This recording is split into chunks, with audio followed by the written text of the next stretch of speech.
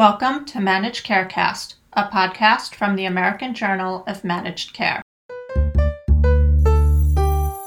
My name is Allison Insero, Managing Editor of the American Journal of Managed Care. Fragmented healthcare is a known issue for patients and providers, and nowhere is the problem as acute as it is in the over 65 population. Studies have shown that patients with a strong relationship with their primary care provider who coordinates their care have better outcomes. But care provided by specialists has expanded greatly over the past 2 decades.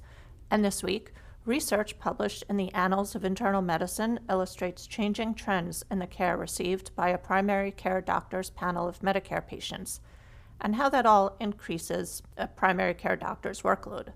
Today on Managed Carecast, we speak with one of the co-authors of the study, Dr. Michael Barnett, an assistant professor in the Department of Health Policy and Management at the Harvard T.H. Chan School of Public Health. He is also an assistant professor of medicine at Brigham and Women's Hospital in Boston.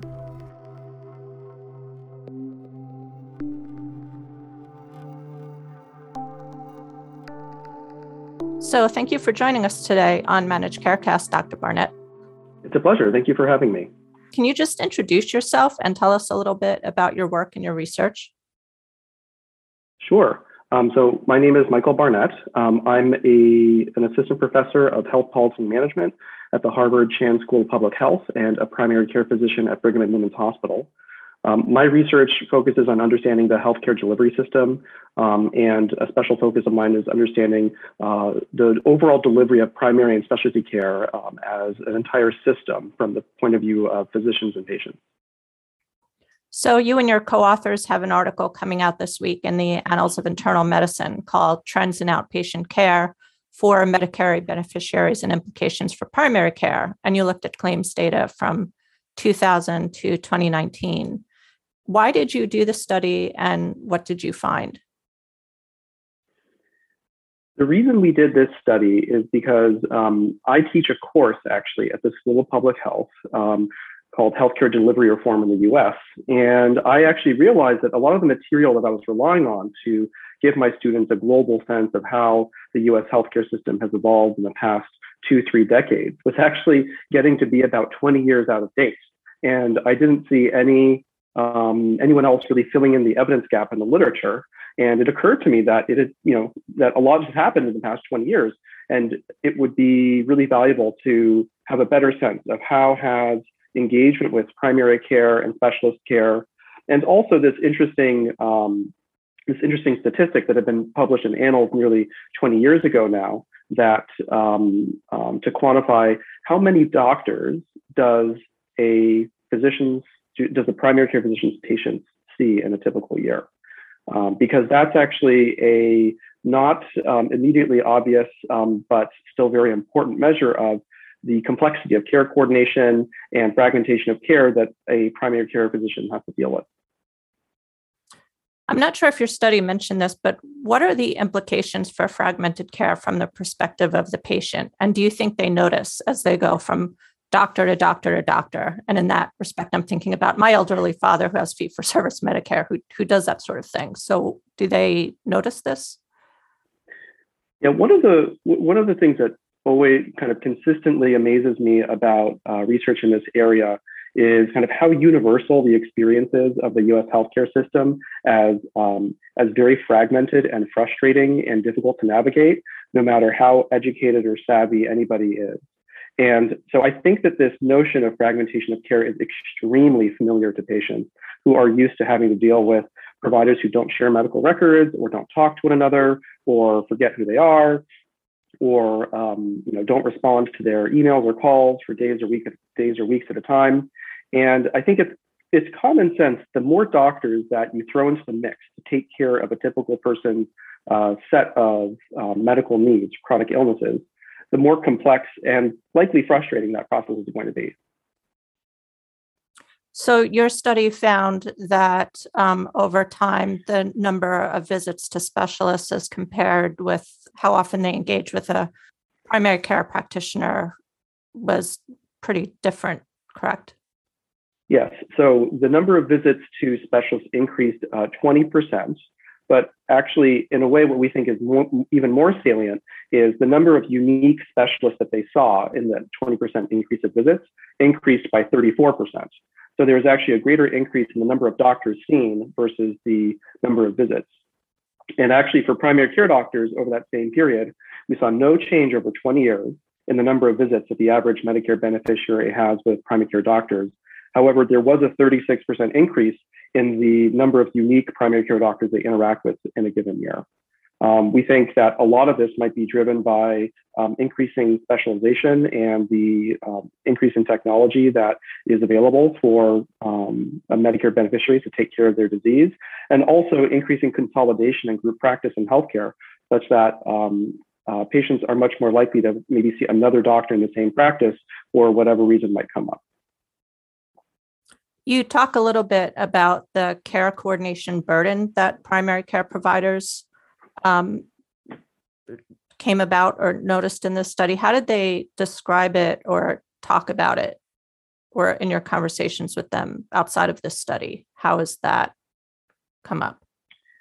Yeah, so as a primary care physician, one thing that informs my research is I really have a front row seat to the dysfunction and frustrations of the delivery system that my patients face and that my colleagues, my primary care and specialist colleagues face as well. I think from a patient perspective, what I encounter as a primary care doctor is that actually a very substantial amount of my time, especially for my more complex patients, is simply spent understanding the charts of what's happened to the patient and translating to them what's going on with their care and what is happening right now. What is the big picture? I have many, many older patients who might see 8, 9, 10 doctors. It's not unusual at all. And for 2 or 3 of them, it's not really clear why they keep seeing them every single year. They have a stable problem. It's usually managed in primary care. They have no symptoms. There's no reason to continue seeing them. But as a healthcare system, we are not really designed to disengage and deprescribe medications or disengage from specialty care as opposed to adding more on. That was actually my next question. As a primary care doctor, what do you see in terms of polypharmacy for patients who are seeing multiple specialists who are not speaking with one another?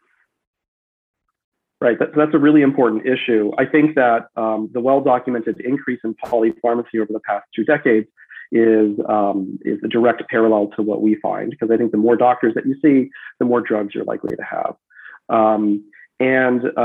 I think that there is a necessary increase in complexity and also a greater cost to navigating and incorporating all the information to judge whether or not a patient is on the right mix of medications and whether or not one of those medications should come off or the dosage should be reduced. And the more separate people you add to that mix, I think anyone who's been in healthcare or even in just a work environment, the more people you have to coordinate with, you have to exert a lot of energy to make sure that they're on the same page and what comes out as a cohesive whole actually makes sense. You also broke out results by subgroups and by race. What did you find there? There was a difference, if I recall. Yeah, so this is quite striking. What we found was that in many ways, trends for Black versus white patients were fairly parallel. Like the relative change was in the same magnitude, with just a little bit up and down here or there. But what we were surprised by was that actually Black patients every single year, very consistently, had fewer visits than white patients with primary care doctors or specialists. Now, the existence of a disparity like that is not especially surprising. But to me, what was surprising was that the existence of that disparity was driven entirely because there were fewer Black patients that saw any doctor in a given year. So if we compared white versus Black patients, their trends in primary care visits or specialist visits among those that had any visit in a year, it was identical.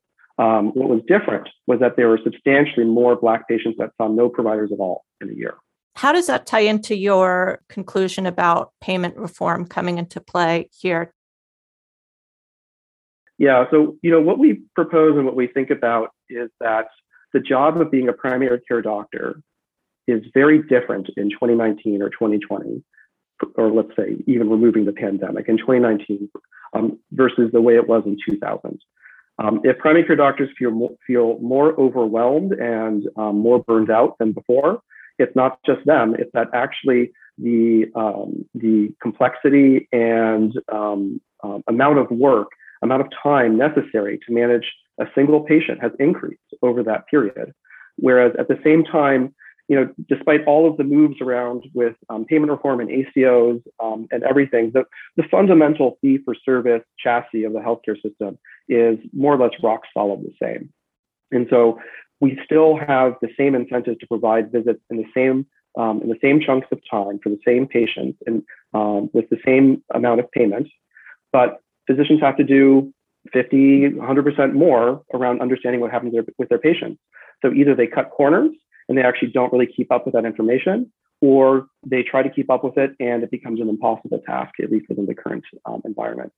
And so we think this should be strong evidence to promote the concept of new capitated primary care payment models that can pay PCPs to manage a group of patients in a way that makes sense and enables them to deliver the care patients need, as opposed to trying to cycle through as many visits as possible and having too little time for every patient, as opposed to being able to direct the time to the patients that need it and as much as they need.